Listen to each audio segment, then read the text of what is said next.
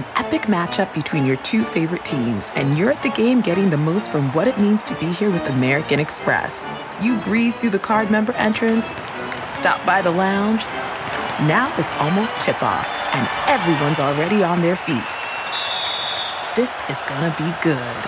That's the powerful backing of American Express. See how to elevate your live sports experience at americanexpress.com/withAmex. Eligible American Express card required. Benefits vary by card and by venue. Terms apply. Angie's List is now Angie, and we've heard a lot of theories about why. I thought it was an eco move. Fewer words, less paper. No, it was so you could say it faster. No, it's to be more iconic. Must be a tech thing. But those aren't quite right. It's because now you can compare upfront prices, book a service instantly, and even get your project handled from start to finish. Sounds easy. It is, and it makes us so much more than just a list. Get started at Angie.com. That's ANGI, or download the app today.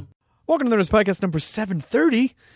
This episode is my friend Dave Yarovesky, a.k.a. Yarvo, who directed The Hive, which we are distributing as Nerdist. It'll be coming out on VOD soon, but we're doing a very special event, a live event in theaters near you one day, Monday, September 14th at 7:30 p.m. If you go to nerdisthive.com, you can get tickets and info. But come out. We shot a bunch of extra content around that that's going to air before while you're sitting and waiting to see the movie. But the movie is fucking fantastic. And I'm not just saying that because we're distributing it. We wouldn't be distributing it if I didn't think it was rad. But Dave's a nice guy, and so we had him on the podcast because he essentially just went out and made the movie, which is what we always encourage you to do. You don't have to make movies, but just make your goddamn thing. And Dave's a really good guy. We were friends for a while, and so I was excited to have him on. And please come out and join us on September 14th to see The Hive. And if you can't, it'll be out on VOD soon. So here we go. Nerds Podcast number 730 with my pal Yarvo from The Hive. Katie, start that thing. Now entering Nerdist.com.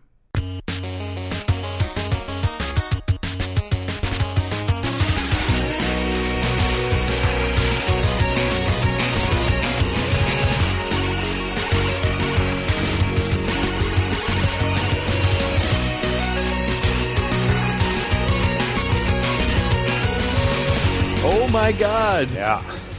I love that movie. Katie is currently setting up a microphone for Kyle, who was just here taking show notes. But Anthony Hickox is his name, the director. Anthony Hickox. Waxwork, too. You know, it's funny that you mentioned Waxwork because Jerry Ryan just posted a picture of her and Zach Galligan. Was Zach not in Waxwork, the original Waxwork? Yeah. Zach... just to post a picture of just like a regular looking dude. I'm like, who is that guy? Oh my God, that's Zach Galligan. Because he doesn't have the big fluffy, like the hair, the big hair anymore. That was his charm. Every man of all everymen. I was a Zach Galligan fan. So I'm very happy to hear that you guys are bringing Waxwork back into the public consciousness. No, I was literally talking about. I was literally like telling a friend of mine how great Waxworks 2 was, and I was at La Poubelle, and someone tapped me on the shoulder and he went, "Are you talking about my movie?" It was Anthony Hickox. He was sitting right behind me, the director of Waxworks. That is the gorgeous nature of La Poubelle, also known as the little trash can. I guess so. Which is it's French for little trash can. Is it really? Yes, it's that's on Franklin. That's been there.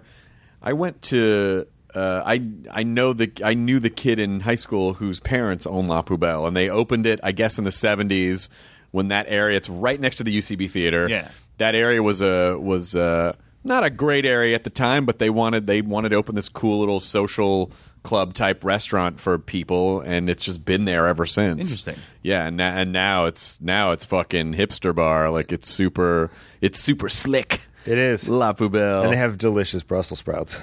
But I avoid it because of the parking. Ones? Yeah, parking. Yeah. Parking's real bad around. There's no parking there. Time. You always you have to valet your car I've there. Second thought gigs at UCB before because I know there's no place to park. Oh, I don't know. That whole region is it's impossible.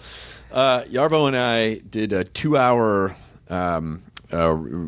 nationwide radio tour this morning. Oh, fun! I bet that was great. Where you talk to a different, or someone connects you to a different station every 10 minutes, and it's been really interesting because this movie that we're distributing with him, The Hive, it's very difficult to talk about because you can't. The second the movie starts, there's this mystery that unfolds, and you can't give it away. And so when you're talking about the movie, it's like, well, it's you gotta see it, but it's a horror, but it's sci-fi, but it's a love story, but it's a thriller, and it's the first question everyone asks. Yeah. The first question is, "Oh, so what's your movie about?" You feel so standoffish because you're like, "Well, I don't really want to tell you what it's about. I want you to see it and find out and learn." yeah, people don't want to learn. They don't want to feel like an immediately like a wiener. Like you got to find out. Doing the reading rainbow to them. Well, they don't, but they don't want to. No one wants to do any research for themselves. They just want to. They just want to get the cliff note on everything, and then tell me about the thing. But it really is. It really is one of those movies that you kind of have to see, and it's not. It has elements of things, so like there is an element of Memento to it, but there's a little bit of an element of Evil Dead too. But it's not really like anything, so you can't even really describe it in analogous terms or anything because it's like, well, it's just fun. Go fucking see it. Go goddamn see the movie. I'm super stoked for it. Jonah is normally one of my like arbiters for cool stuff coming back from Fantastic Fest. Yeah. And that was one of the ones that he just gushed and gushed and gushed about. And I was like, all right, this seems like it's legit. I gotta. That's so nice dig of up on him this. to done that. Yeah, I actually met him like officially right after he saw the film. He ended up I think he ended up at my house for some party or something, and he was like, "Oh, you did The Hive? Oh, yeah, I quite liked it." And I was like, "Oh, wow, that's cool," because I knew of him, and I knew that he was going to see it, and so Nice. you always get a little nervous when for sure. You're like, oh no, what is someone going to think? What's scarier, your friend? Is it scarier for your friends to see something or people that you don't know? Well, with this movie in particular, I feel pretty confident that my friends are going to like it because I think there's so much of me in it. So I think that when a friend of mine watches it, they're just going to sit there the whole time and shake their head and go, "Oh my god, that's so Dave." But That's so Davin. No, It was not bad. okay, I appreciate that. But when an audience who doesn't know me sees it, I guess I'm putting a little bit up of myself on the screen for rejection. So I think that's a little scarier, or approval. They're both a little scary, but 89 minutes of just Yarvo dick pics. He's really putting himself on the screen the entire time. that's why I don't want to tell anyone the plot. It's just my dick the whole. There's 5 minutes of setup, and then it just holds on a dick for the rest of the movie. The Hive is actually it's like 300 dick pics all together look like a I beehive. don't think it holds on the dick, but the rest of the movie, you still hear the audio of the rest of the film. But they put like a steady cam just holding. Well, that's on a why guy's it's so dick. revolutionary. No one's ever thought to just do an hour and a half long dick pic movie with a audio plot Spike going Jones on. crushed up his program at the film festival. Was like, "Oh, you got ahead of me." Beat you to it, Spike. Damn you, Yarbo! You dream for too long, and someone beats you to it. Well, that's what's so funny is that I hadn't made the connection between you. When I very first heard about the movie, I hadn't made the connection because Dave and I actually know each other from because Dave's really good friends with James Gunn, and I'm friends with James, and so okay.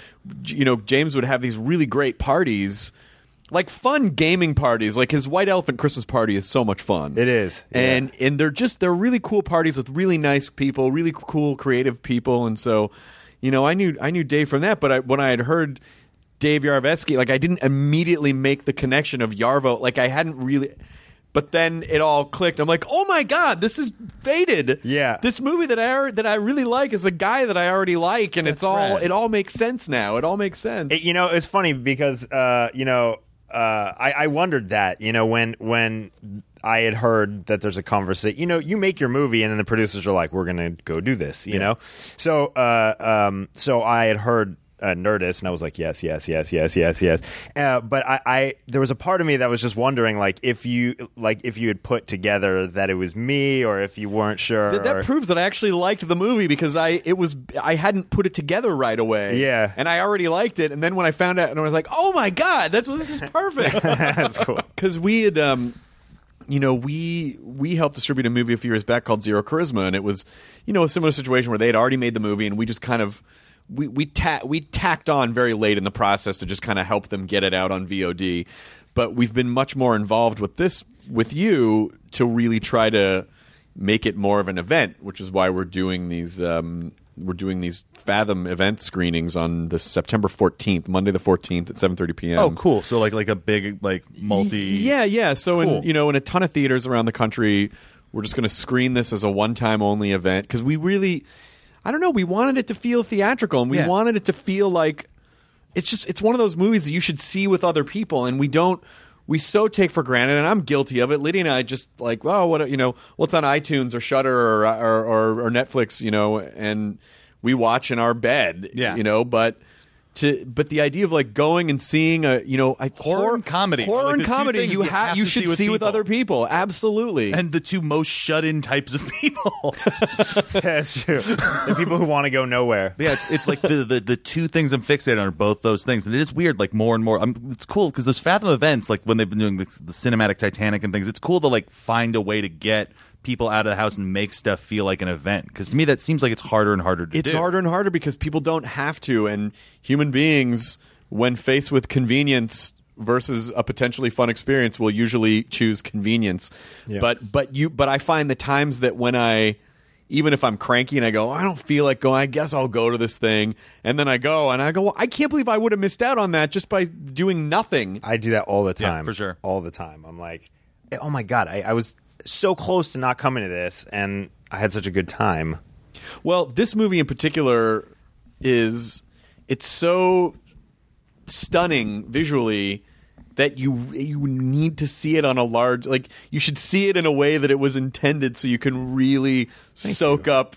I mean, the movie is almost like a fucking painting. Like, it's so cool to look at. I definitely got like a City of Lost Children kind of vibe. That's so that like you need, like, we haven't had one of those in a while, like a visual, like, scary genre kind of movie, in that kind of like the way that a bunch of that French 90s stuff was going. Yeah, well, the trend right now is to be very like low contrast and to be very like grounded in like real normalism. Yeah. And yeah, I definitely didn't go that way with this. There's a lot of pink, there's a lot of bright crazy colors, and there's a lot. I mean I really tried to design a visual aesthetic for the world. Are you a big Gaspar Noé fan?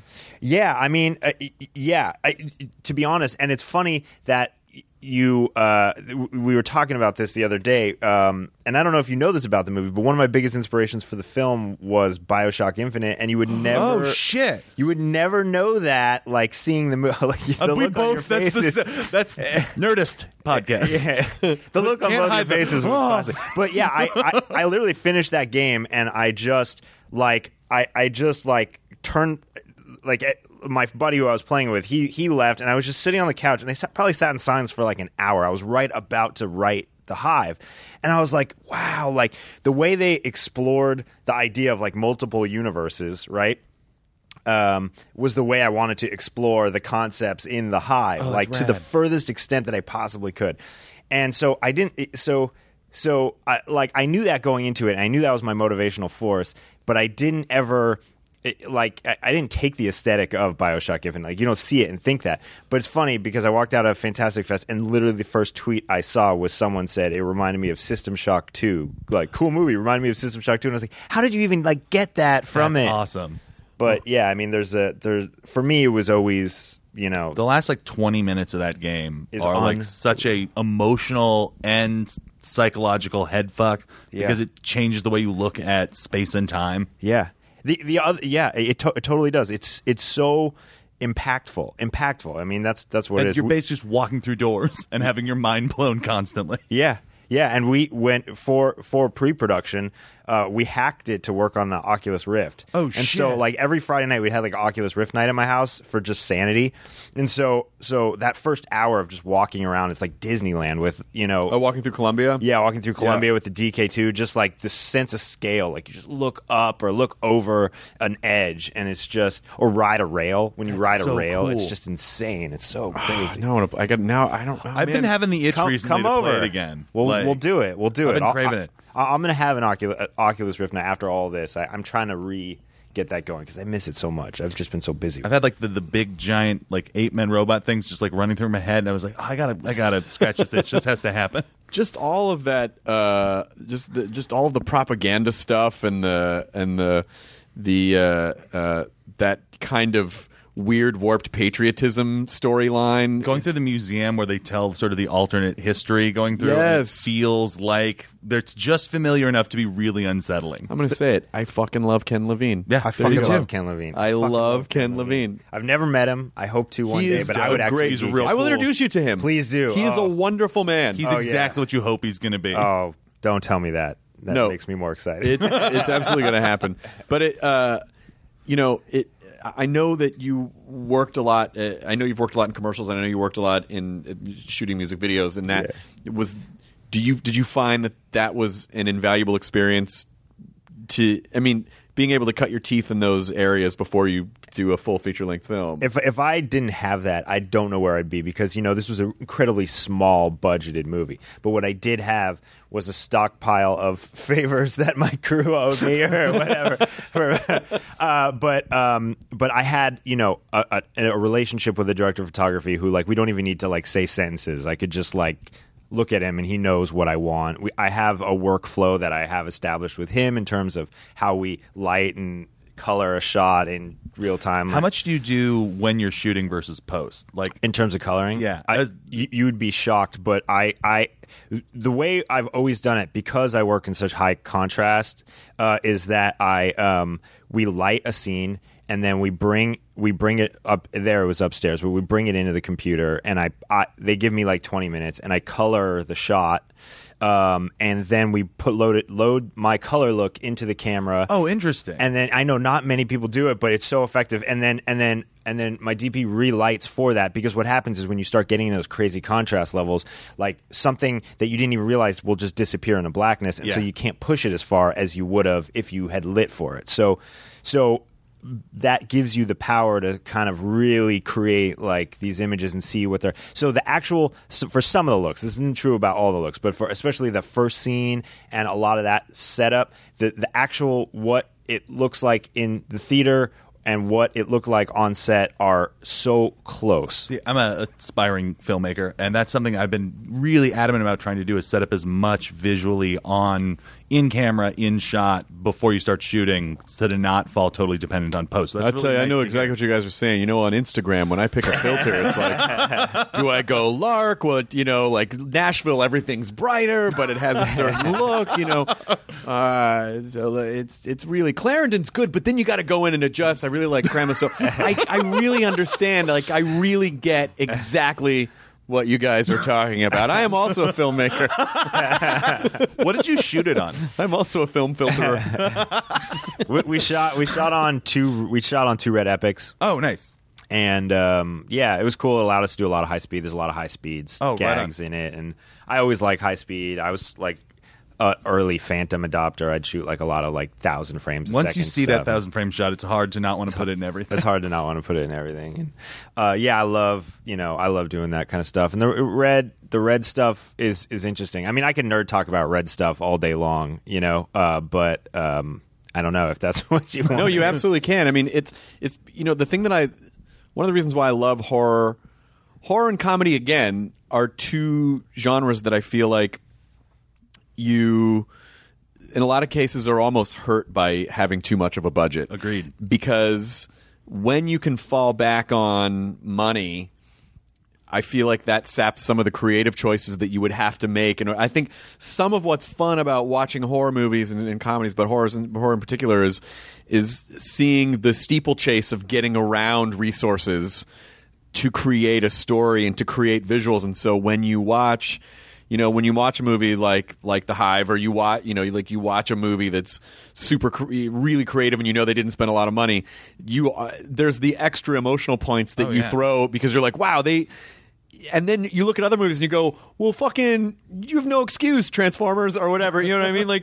You have no excuse, big budget movies. If this guy is able to, the first time you saw District 9, and you're like, well, no one else has an excuse to make a shitty sci-fi movie now because this guy did it with almost no money. There's no excuse anymore. You just have to be good and clear and have your vision strong. I know. I feel like I've done a bit of a disservice because for other filmmakers, because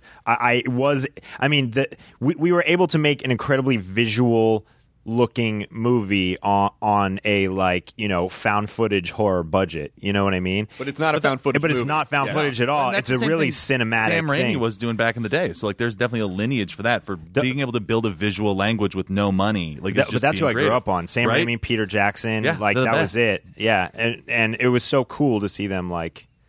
The take Dowdle off. brothers, to me, have sort of been starting to push into that direction too. Because when you watch like the Poughkeepsie tapes, you're like, "These are great filmmakers." Now you're watching like their No Escape, that new movie coming out, and you're just like, "See, they were good from jump." It's cool to see. Like, Well, but you know, because and what's interesting is that a lot of directors too, and it's, you know, one of the things I think is so amazing about James Gunn is that absolutely, we talked about this on the radio a little bit this morning, but you know, when you find someone who is good at telling a visual story, it doesn't matter what limitations or no limitations you give them, they will still like seeing that the same guy made Slither, that made Super, that made Guardians. Like, that's like three completely different types of movies with completely different types of stories that he was able to make work given what he was given resource-wise in each one of those situations. And a lot of guys don't necessarily make the jump because they're so used to making intimate movies that when you give them all of the resources, they don't know how to expend them properly. And like that, and that's where I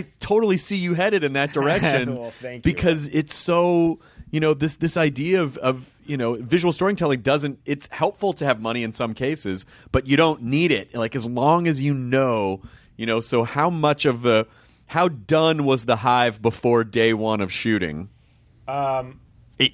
Like, I mean, I'll tell you how meticulous I am in terms of process and how we're able to establish looks like we were able to do. And this will be another kind of like nerdy conversation, but I mean, I guess it's perfect place for it. But on this sports-based podcast? Well, okay. Then we'll get back to those Sox scores. Socks and pussies. Yeah, I'm so used to being interviewed and not getting into the like meticulous details of like, you know, just saying things like it's about a guy in a room. So being able to Peter talk Jackson, you mean the former president? No. That was. I don't understand that because like you can watch the movie and find out what it's about. Like I want to hear how a director approaches making art. To me, what's the meticulous? What's the meticulous part? So here's what we did. I had the production designer build an identical version of the main set because a lot of the movie takes place on this set, right? And so there are all these different kinds of activities that happen in the room, right? So there's a side of the room where, like, if you look at it, we've designed it. So basically, it was designed to scale for these Lord of the Rings toys. So like you know, Bilbo Baggins was our Adam character, and you know, like we had all these toys and we're playing with them. And anyways, so I'm trying to create a way to shoot it so that every time something kind of romantic or sweet happens, we're facing this way in the room. And every time something mysterious or mystery, memento-oriented happens, we're facing what we were calling the Wonder Wall on set, you know, like this sort of like mysterious corner. And every time something scary happens, we're facing this way. So there's two... That's some Hitchcock shit. There's two components to it. One is evolving each corner of the room further and further in that direction. So for example, in the scary corner, like a light starts to tweak out, so now anytime we face that way, there's like flashing coming and it's all backlit, so it's creating shadows and making things scary. At the same time, you know, on the other side of the room, there's all these like lamps laid out, and you know, there's like this really floral wallpaper, and it's like a warmer corner, and so it creates an environment for like, you know, romance and things like that. So I created a little like on rails roller coaster through the room, how all the events unfold, you know, so that there's a constant, even though we're in one room, there's a constant evolving aesthetic. That's awesome. That happens in the film. Yeah. And did you find?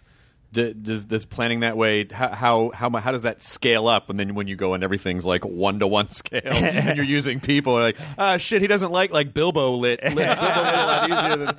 I think everyone hated me because what happened is so the room's evolving, and then, you know, there is an infection element to this movie, and in it there's actually, if you watch the movie and you really start counting, there's 5 stages to each person who's infected of a look of how that looks in each stage, and then each character at some point has some kind of a thing going on. So I would literally have to. I mean, you go psychotic because I'd go to set and I'd be like, okay, so we're at stage 3 lighting. The room is at stage 4.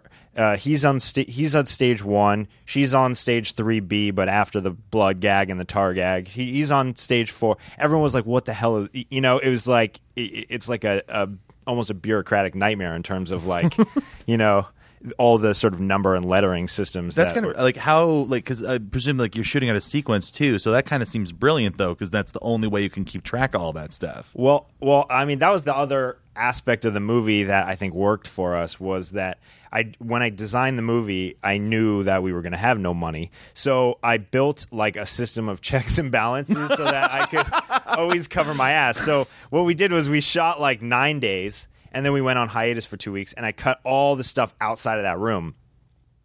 And I put it all together, and I could see, like, okay, this didn't work. This, you know, this isn't clear here. This isn't whatever. Because, you know, we're shooting so fast. We're shooting, you know, 50 plus takes, or not takes, 50 setups a day. Oh, shit. Or more. And then so I had time in, like, 2 weeks to cut a rough cut of the film, look at it, and then make adjustments on the fly to the stuff that happens in the room, so that as he's piecing these puzzle pieces together, if one of them doesn't connect, he can make the connection.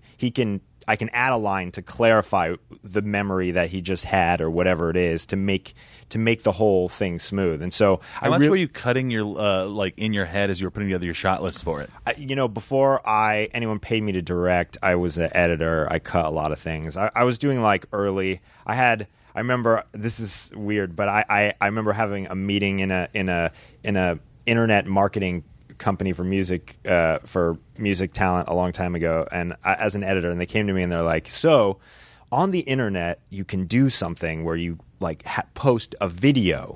Wait a minute, what? Yeah, you can post video online, and how would you even put your QuickTime movie on the internet? I mean, you'd have to get the source code, you'd have to put it it just feels like, and you're paying for bandwidth. You'd have to have the right plugins. It's not possible. It's not possible. This was the conversation. and I so immediately I started getting hired to cut and create all this content for all these like artists, you know, like web viral content, so to speak.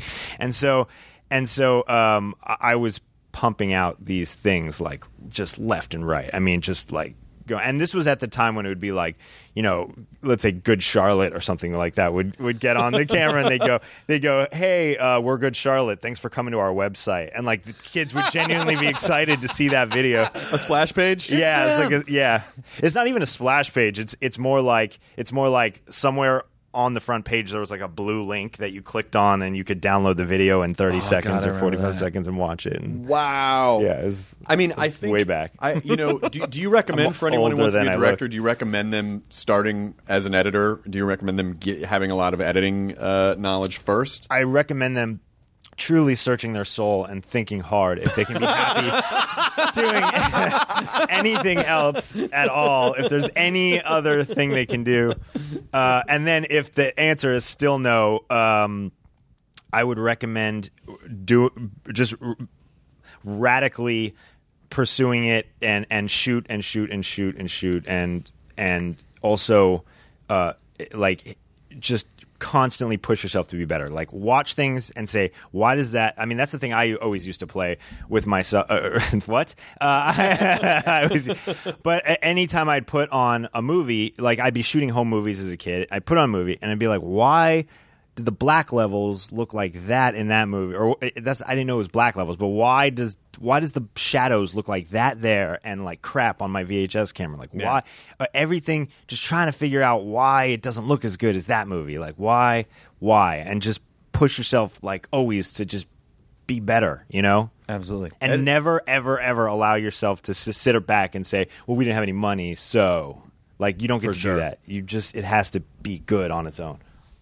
I think I realize when I hear directors talk, it makes me realize, like, yes, I should not be a director, because I don't look at things that way. I don't look at things and wonder, like, well, how did they frame this, or why is the color balance this, or I almost am appreciative that I still just have an audience member's point of view for watching movies, and then I don't get so bogged down in trying to see the matrix code behind how things are made, which I would imagine robs you of a tremendous amount of enjoyment when you're watching a movie. I haven't felt joy in a real long time. I love it. I can't look at anything and not try to figure out how it works, how they did it, how I could do that with the shit I have for less money. Like, that's just my brain with whatever. I get that when I'm I'm watching comedy.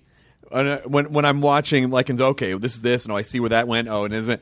But just watching a movie, like, I don't. It's just, this is fun. I have a lot of friends that are directors, and a lot of them don't think like me. I didn't go to film school. I kind of developed my own thing by being hired and figuring things out, and making a music video that sucked and hating myself for 2 months afterwards, and figuring out why it sucked, and just finding my own thing. And I know I'm a very technical director. I know that, like, I'm really overly obsessed with the aesthetics and things like that, but I know a lot of directors who don't have that brain. They're way more oriented in different aspects. I think every director has their things that. Do you think you got that way though, like your way, by having to like do everything yourself though too? Oh yeah. I mean, I feel like there's a lot of directors who are real loosey who's like, well, I've got a guy who edits for me and a guy who runs the camera. When you don't have those guys, you look at it totally different. Yeah, I mean, it is very much that growing up, I didn't have anyone to do anything. The funny thing is, I originally wanted to be a makeup effects artist when I was like 10 years old. I was like, I want to do makeup effects, and so. Like, I started doing these makeup effects, but what I quickly learned as I was doing research is that, like, if you don't have a scene for the makeup effects, there's nothing to it. So I started making scenes for myself, and quickly came to realize that I actually like making the scene more than the makeup effect gag. But yeah, I mean, I from there, I just went on and I sort of did everything I could to be on any kind of set or do anything, edit, light. I did lighting, I did everything. So I understood every aspect of set. So yeah, I mean, maybe because I've been so hands-on that I understand what it takes to do what it takes. And yeah, sometimes, especially there are directors who come in and they're fortunate and they get like a very big budget on their first film or whatever it is, and so they come in and they know that they've got like a great person doing this and a great person doing this. And the truth is, on this film, I really didn't know. Like, I constantly was in fear of like, okay, we have an effect here. Is it going to be good? I literally, like, towards the end of the movie, started teaching myself like liquid particle systems in the fear that like I wasn't going to be able to get like visual effects that I wanted, or that they weren't going to come out right. So I was like, okay, well, it's time to go on YouTube and start watching tutorials on like, I guess I know how to use Blender now. Yeah. It's like, oh my God, but what are you going to do? No, it's that or it doesn't exist. It's that or it doesn't exist. Like, I don't have the money, Well, so. And in a time when people are so judgmental off no information, we're in the age of the inexperienced expert. Yes, which is people hear a thing like a name, or they see a frame of something, or they instantly form a judgment. Yeah, partially I understand. There's a lot of things to process, and it's easier for our brains to, But one of the things that I was so excited that you were way on board for was when we were first looking at the art for the poster and for the for the key art, basically for the in iTunes and whatnot for VOD. We work with this company, and they put together like an okay looking, like a decent looking poster, which was exact what you'd expect. Like, oh, The Hive. Okay, yeah, this looks scary. Like, oh, it says scary movie. And so I emailed Yarvo and I just said, look, when you watch horror movies, one of the most important things is what is the art, because that's how you're rifling through stuff. Yep. And if it seems like there's a little extra care taken with the art, that's a subtle message to your audience that you gave a fuck. And if you gave a fuck enough to make a good piece of art, then you probably gave a fuck of enough to make a movie that's good. And Dave immediately jumped on. Oh my God, yes, let's hire.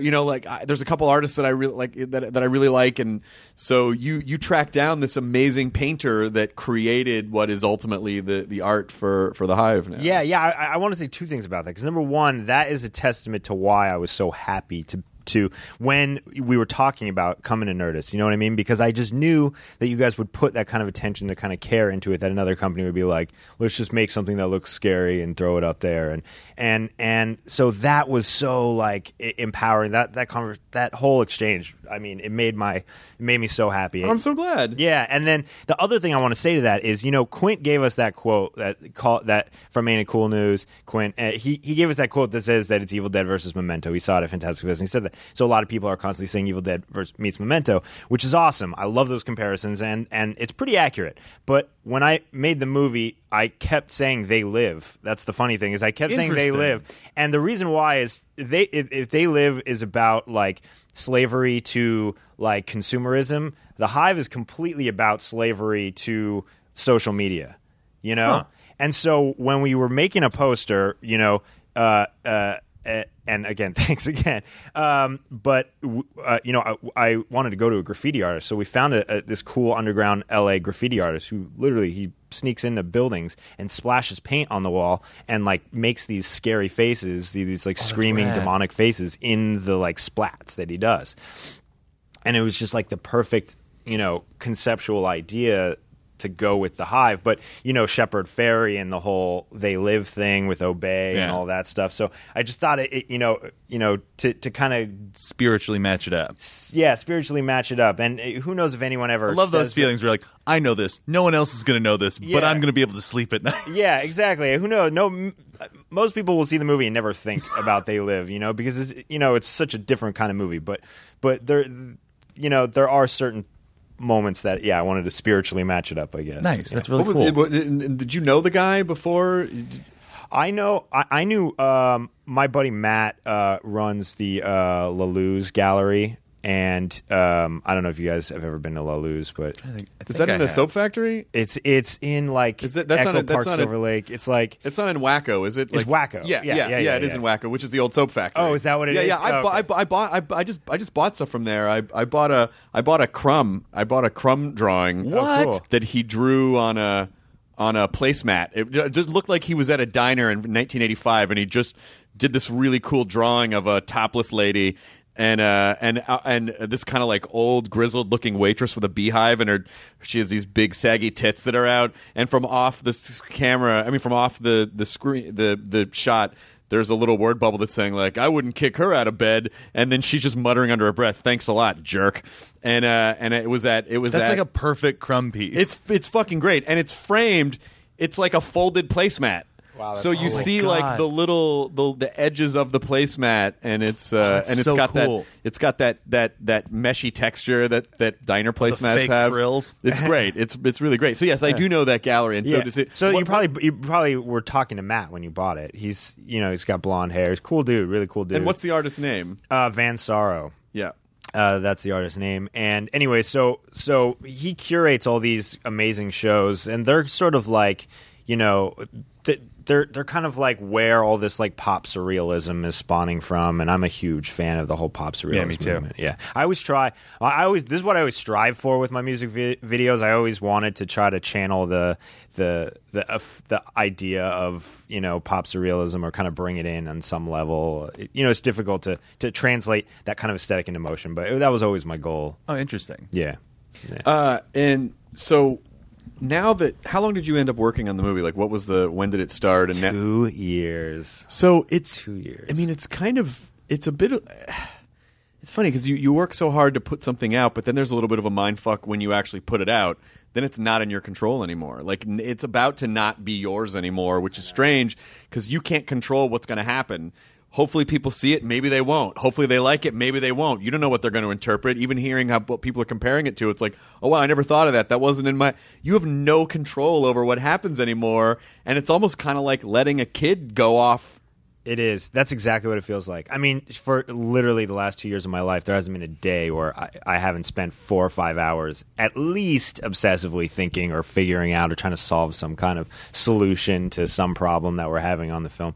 I mean, I booked that film, or I wouldn't say book it, but I got the green light on that film to start at least writing it in August of 2013, and we were shooting in December. So I wrote 11 drafts in that time period and went through all of pre-production and then shot it, and then we went 20 weeks in the editing room. So it's been a sprint. It's been a 2-year sprint. Does it feel like a relief, or does it feel like, are you a little wistful? It feels surreal. I don't exactly know how to react. I really don't. It doesn't.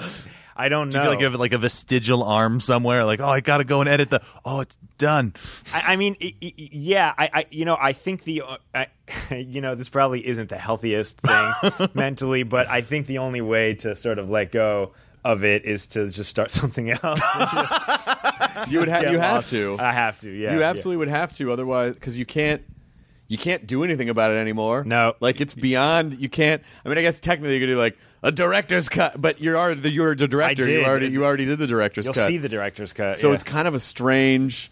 It's kind of strange to just. It's just going to be out there, and we're going to be at the screening, and I think we're in Burbank. But it's all. If you go to nerdisthive.com or fathomevents.com, you can find out where it's playing near you. But it's in shit tons of theaters around the country.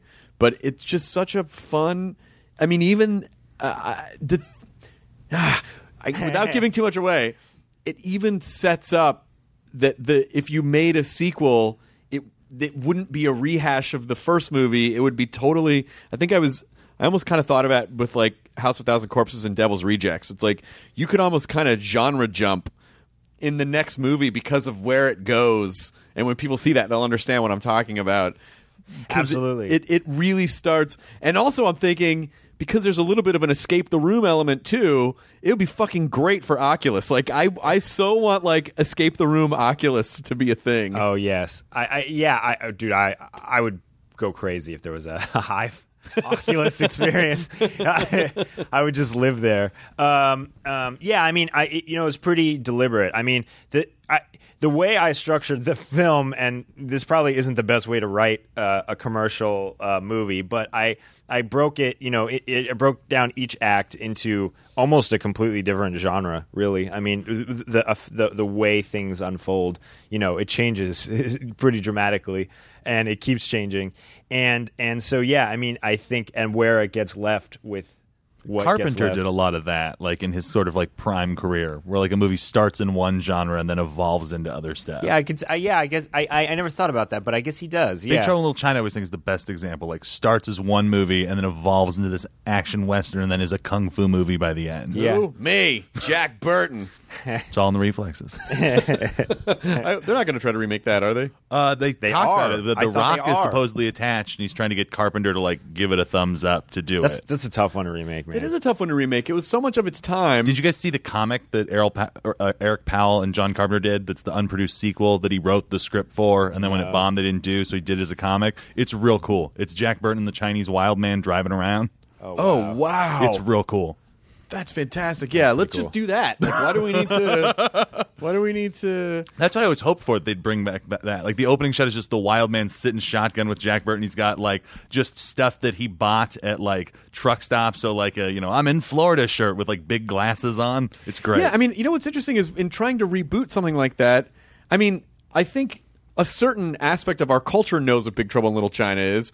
Most people don't know what it is. So instead of doing something that could bum people out who liked the original, just make a separate movie about, like you could still be The Rock in Chinatown, and you could still be, like pursuing, Well, for the record, reboot's a buzzword right now. It's just a buzzword. It's like, remake got used up. So remake got used another up. word. Yeah. So they just retool. Yeah.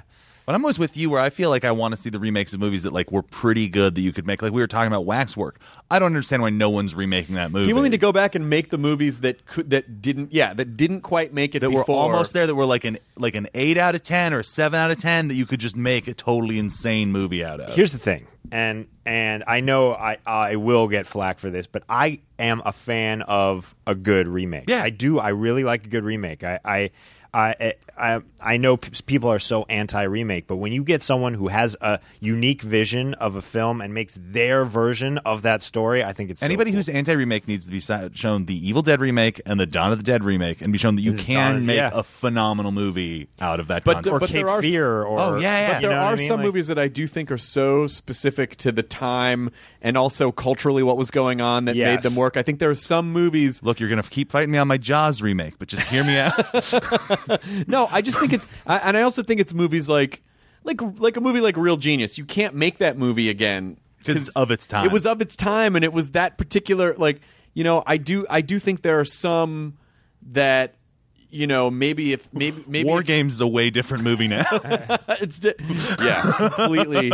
I still love the original. Yeah, the original still totally holds up. Yeah. So the social structure of that movie I'm no not, longer I'm not exists. opposed to. I'm not opposed to remakes in general. I just think that the reason a lot of them get done is not for what you're saying, which is I'm all for if someone has a strong vision and they want to, this is, when I was a kid, I always wanted to see it this way, and now we have the technology to make it this way, and it could be really cool like this in a contemporary version of the story. But it's usually all about recognizable IP. And it's usually all about, we can market this because people recognize this name. And then they just kind of attach someone who's like, oh, yeah, that guy, he took this as a job and he doesn't really know. It always seems like even if you're going to go that way, just go super out there where they've put a title on it and you've just made a totally different movie. Yeah, exactly. Yeah, it's tough. But I think oftentimes it's the producers who I shouldn't say that. It's like an executive somewhere who's like, this will be a valuable IP, and then it's about who they pick. Yeah. They need to sit across from the person and see if they have a strong vision and are genuinely really excited about the movie and have a strong idea of what it should be, or if they're like, this seems like a cool movie. Because I get excited about stuff. Like I was excited before I saw the Nightmare on Elm Street remake, but then I was too. Sam Bears, but then I was like, they tried to make it all serious, it. Freddy's tough. Yeah, he is tough, and Wes and Robert Englund spent a long time crafting. They had to go through several iterations to kind of get it down.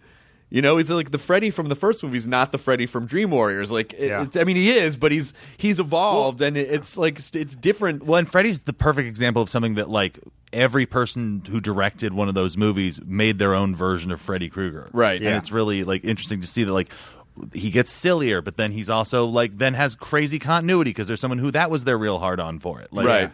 He's such a mixed bag of whatever we need him to be that trying to reboot that goulash of stuff is impossible. Well, it's also he's a hard a Freddy is a type of thing that is of an era, at least in his iteration. That concept of a guy who chases you through your dreams, it is a little bit of that era, and it's so iconic, that you kind of have to reimagine. I give them credit for trying. They tried. Yeah, they tried. I think it seemed like a great idea on paper. Oh, wow, Jack Arrow Haley, he's fucking amazing. Yeah. Of course. How could this not be amazing? But then there was just something about it. I didn't think it was terrible, but there's just something about it. It was that's a great one where I feel like if they had changed the beats, because you kind of watch and you kind of knew the plot that was going to happen because it was such a spot on. I think they were also a little caught up in the kind of in a post Nolan era. Where it was that idea of let's pretend that Batman was real was not comic booky but real. How would that manifest itself? And I think they kind of did the same thing. How would Freddy Krueger be as real as possible as opposed to being a caricature of that guy? And I guess it just kind of missed a little bit for me. So I'm not opposed to remakes. But they do have to be. I think they do have to be right. Oh yeah, absolutely, yeah. But I love it. If you take some movie that I love and get someone who just has a new take on it and even does crazy things, goes in a way different direction. What would you remake if you could? Have you ever thought about it? You must have thought about it. Oh yeah, I've thought about it. It's funny. There's a couple that I'm chasing right now, so I can't really say any of those. But I would totally do a remake of Nightmare on Elm Street. I would totally do a remake of In the Mouth of Madness. Maybe in a few years, I probably need that'd be In the Mouth so of Madness. good. That's one that would be Madness. perfect. That's one that I would just The things you could do now with the ending that they couldn't do then would just make that movie so cool. yeah. You got to absolutely. recast Vigo in it though again. Yeah. like that's it's real weird every time he talks. Yes, absolutely. He is weird when he talks. I forget he's in it too, so every time I'm surprised and weirded out. Yeah. But that movie, I think, is just. I mean, that movie could be just amazing. I could also I can imagine doing like a Netflix series. Oh, that'd be of so In the Mouth good. of Madness. I would just be really happy about that. Also. I can't. And there's one movie in particular that I just want to remake so bad, and I'm just begging everyone to let me do it. But I can't. That's the kind of stuff. Yeah, for sure. I don't want to shoot myself in the foot. I'm now totally fixated on this. Isn't like Mouth of Madness is a Netflix series that works so well. Yeah. That's another dream project of mine, but I don't know if that'll happen. You got to keep the opening theme as the theme music for the show, though. Just the real rock and John Carpenter guitar over books getting printed. I know, Schindler's List. That's the movie.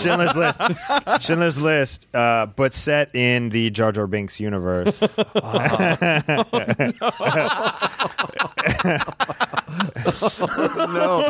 No, we had a conversation. on the That's radio what I was thinking. We had a conversation on the radio this morning where someone made a joke about.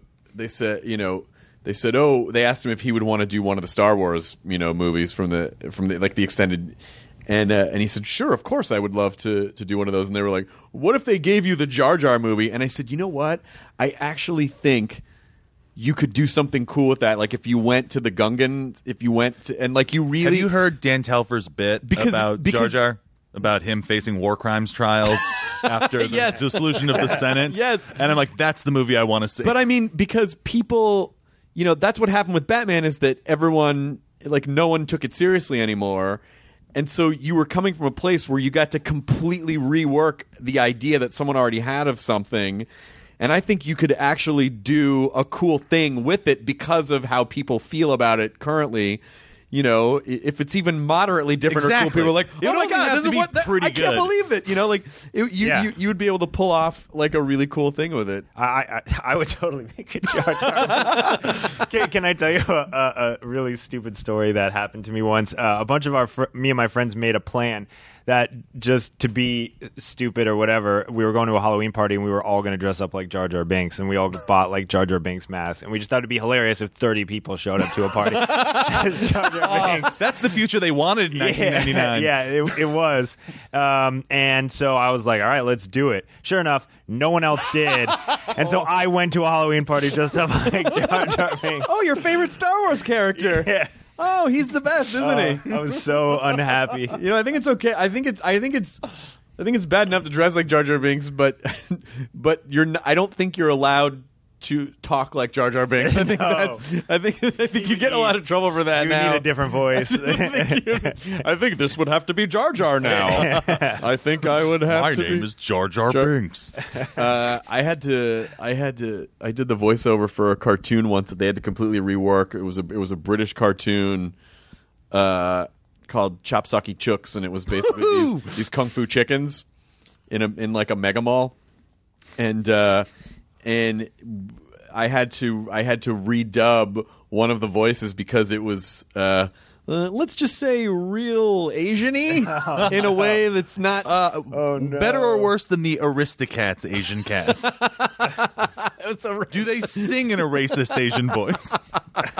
But a lot of the problem was, and I had to loop in and I had to match his lip flaps, but with a different voice, and so we just played him a lot cuter than he and the problem was that a lot of the jokes that they had written in the original version were about how bad his English was, and so it was very difficult to.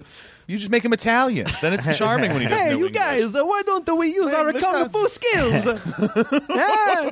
I'm gonna kick you in the face. But isn't that like, do Italians find that racist? No, that my mom's voice? Italian, and so if they do, I'm immune. Right. That's, because I got the Italian blood in me, so it's not. But I drink a vial of Italian blood every day so that I can have the Italian blood in me. That makes it okay. But if you did it, if I did it, would it be incredibly like would Italy riot? I don't think so, because I don't think that. I think it's offensive when it has historically been used to oppress someone and to ridicule and bully them. But I don't think I don't think if you went up to an Italian person and they're like, "Hey, get back into the pizza kitchen," I don't think they'd be like, "Hey, that really hurts." This is a pasta establishment only. I don't like being bullied. I don't think they would. I think they would probably just beat the shit out of you if they didn't like it. Yeah, that's probably true. Yeah. Or just tell you to fuck off. So look at this mook, and I'm like, oh, the other Italian. So I think that's probably why. It's okay. But I hope it's okay. It'll be a sad day when we lose that voice. Yeah. When that voice is not acceptable. That'll be when I get real angry as an old man. I'm like, I've been doing that Italian voice all my life. I'm not going to change now. Grandpa, times are different now. Can you imagine in 100 years people watching Mario Brothers and being like, look how racist this was against Italians. That's why Nintendo did that out there. Like, no, they're not even Italian. Don't worry. We can do this voice forever. They're a whole other animal. Hey, what are they going to do? Hit me with the pizza? Grandpa, please. I'm sorry. He's from a different generation. He's so uncool. Yeah. A different time. They'll be holding up, Olive Gardens, when you look at all the racist soul food places from the 60s in the South. Yeah, that's what I was saying. You look at historical things and you're like, how did they? There was a place called Bojangles Chicken that had a horrifying thing. That'll be the Olive Garden one. Yeah, when you're here, your family. That's it's, I get it. What do I want? More garlic bread or a never-ending? What I want, a never-ending pasta bowl? This is racist. Even though pasta's good, someone's going to have it. America's going to go to have some war with Italy. And it's like, and then they put all the Italians in those pipe world internment camps. Guarded by toothy flowers. Oh, come on. You got to put the turtles in here. He's not funny. That gorilla took on my girlfriend again. I'm going to hop into my cart and drive away. I'm sorry we got derailed a little bit, Yarvo. Okay. But yes, it's okay. The Italian voice is okay. Okay. Yeah, I'm telling you this is... For now. Yeah. 2100. Fucking use it while you can. I'm telling you. Do it while you can. I love that mindset. This is going to be offensive tomorrow. We got to get it all out today. You're not allowed to do anything anymore. Everyone's upset about anything. I don't know what outrage cycle we're in right now, but we could be on the precipice of the Italian voice outrage cycle. We can't let this opportunity. We can't let this go. Well, if you think about it, you could see how people could say that I'm Jewish, and there's all these posters of people would post in Nazi Germany of caricatures of Jews. You could think that Mario could be a caricature of a racist caricature. It could be used in that. Yeah. Well, but not yet. Not yet. No. I'm talking about in 2100. Okay. Yeah, in 2100, it's not going to be okay. Yeah. I know that Scout's real offended by all those old paintings of dogs playing poker. Is Scout here? Oh, Scout's over in the corner. Jesus. I always miss the fact that your dog's here, Katie, because the dog's so fucking cool. Yeah, my dog would be running in circles right now. Not Scout. Scout's named ironically. Yeah. Her bones are made of Valium. Scout does not scout at all. Scout naps a lot. But the Hive is... So when's this bad boy officially out? Well, September 14th is the Fathom Because I've not gotten to score any cool previews for this, and it's prescient to my interest. September 14th is the Fathom event screening. And that'll be at 7:30, and like I said, it's in hundreds of theaters around the country. So if you go to the easiest ones to remember is nerdisthive.com. That'll take you right to the Fathom Events page and let you get tickets in your area. And nice. Leave your house and go. Get your friends together. Get those friends who used to go to the movies. We shot a bunch of extra stuff to play at the beginning, and so cool. It's if you get there early, there's a half hour Nerdist stuff that we shot, and I shot some right stuff, on. And Steve Aoki, who's huge I'm familiar DJ, with him. Steve did the music for the. I've seen his billboard. Yeah, okay. Let's make sure. Steve did the music for the movie. He's one of the producers, and so it's it's what fun. A crazy combo of people. When you started this movie, was there any party around that's like, Chris Hardwick and Steve Aoki are going to both be producers producers from on this Scream. movie. One of the, I honestly no. Honestly, no. I had that's no. not even like wasted drunk. Could you randomly select that combo of people who are going to put your movie out? I know it's crazy. Like, that's so I think it cool. speaks to the movie because people see it and they're like, "Oh, okay, yeah, I That want this shit has to be seen. Yeah. Which is, it just feels like a one giant compliment, and I don't know. I feel, I don't want to say lucky. I keep saying lucky, but it's not lucky. I mean, I worked You made a really, good movie. I worked really hard on it, but I do feel, I guess, fortunate that that you guys took a liking to the movie and I honestly don't feel like. I mean, to me, it didn't feel like a business decision. It felt like, oh, this is a really cool thing. I mean, it wasn't like, oh, now we have to start distributing movies. We saw it. I really liked it. Everyone else really liked it here, and so it was just a question of, oh, how do we share this with people? Because if I like this, I feel like other people who, if you give a shit about what we do, then you will probably like it. Yeah. And so it was really more just, and also just kind of that excitement of, oh wow, there's something really special about this, and there's really something special about this director, and we're on the ground floor, and we get to help with the discovery process, so that in 10 years. When he's like making big budget movies and people are like, oh yeah, Yarvo, like, oh, we were there in the ground floor, we get to have like that, we get to sit there and clutch each other like grandparents with pride, like we know it all along. It's also offensive to old people. Stop, we don't all talk this way.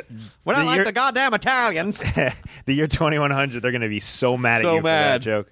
So mad. I hope that I can make that come true for you, and I hope you get to say I told you so. Just do it for me. Yeah, all right? that's Don't why do I'm it doing for it. We're really yourself or counting for the on you. art. Do it for me. Otherwise, we look Kyle. like real jerks. Remember when we hung out with that cool guy? Wish he had made that $200 million super film. But it's just I wonder what the next trend is going to be. I wonder what the next trend of movies is going to be like.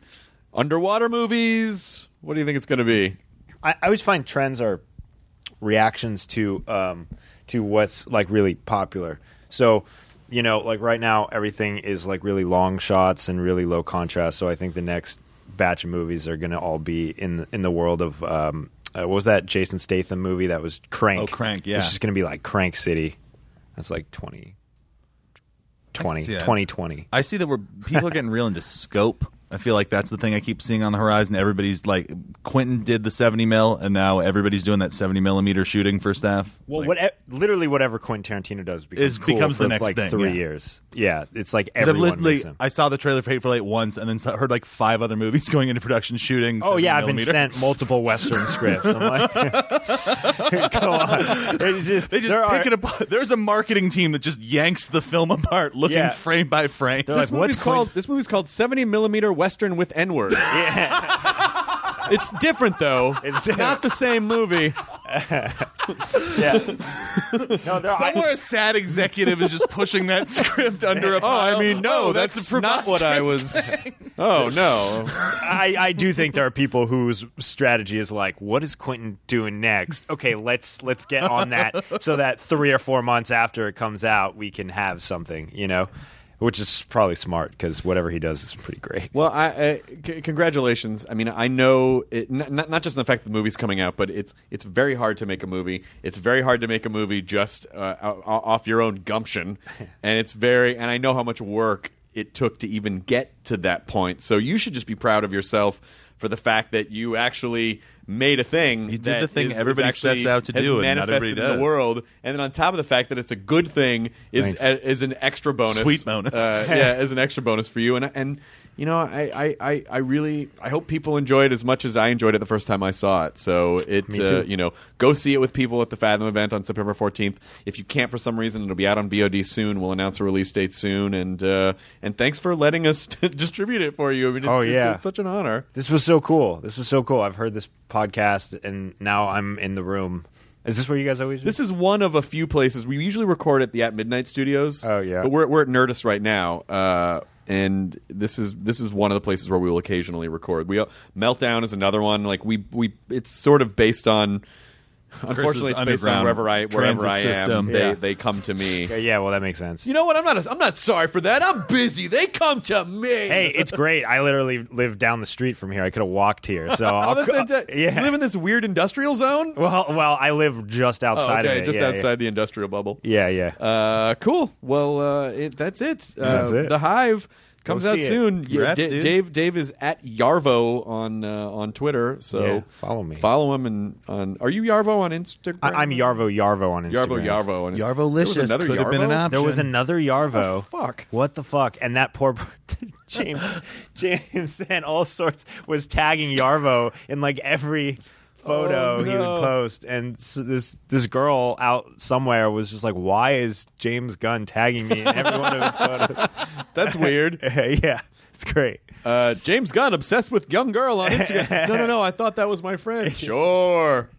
I'm Yarvo. Yarvo on Instagram. All right. Well, hopefully see you at the Hive. Enjoy the burrito. Enjoy your burrito. Thank you. Now leaving Nerdist.com. Enjoy your burrito. Look around. You can find cars like these on AutoTrader, like that car riding your tail. Or if you're tailgating right now, all those cars doubling as kitchens and living rooms are on AutoTrader too. Are you working out and listening to this ad at the same time? Well, multitasking pro, cars like the ones in the gym parking lot are for sale on AutoTrader. New cars, used cars, electric cars, maybe even flying cars. Okay, no flying cars, but as soon as they get invented, they'll be on AutoTrader. Just you wait. AutoTrader.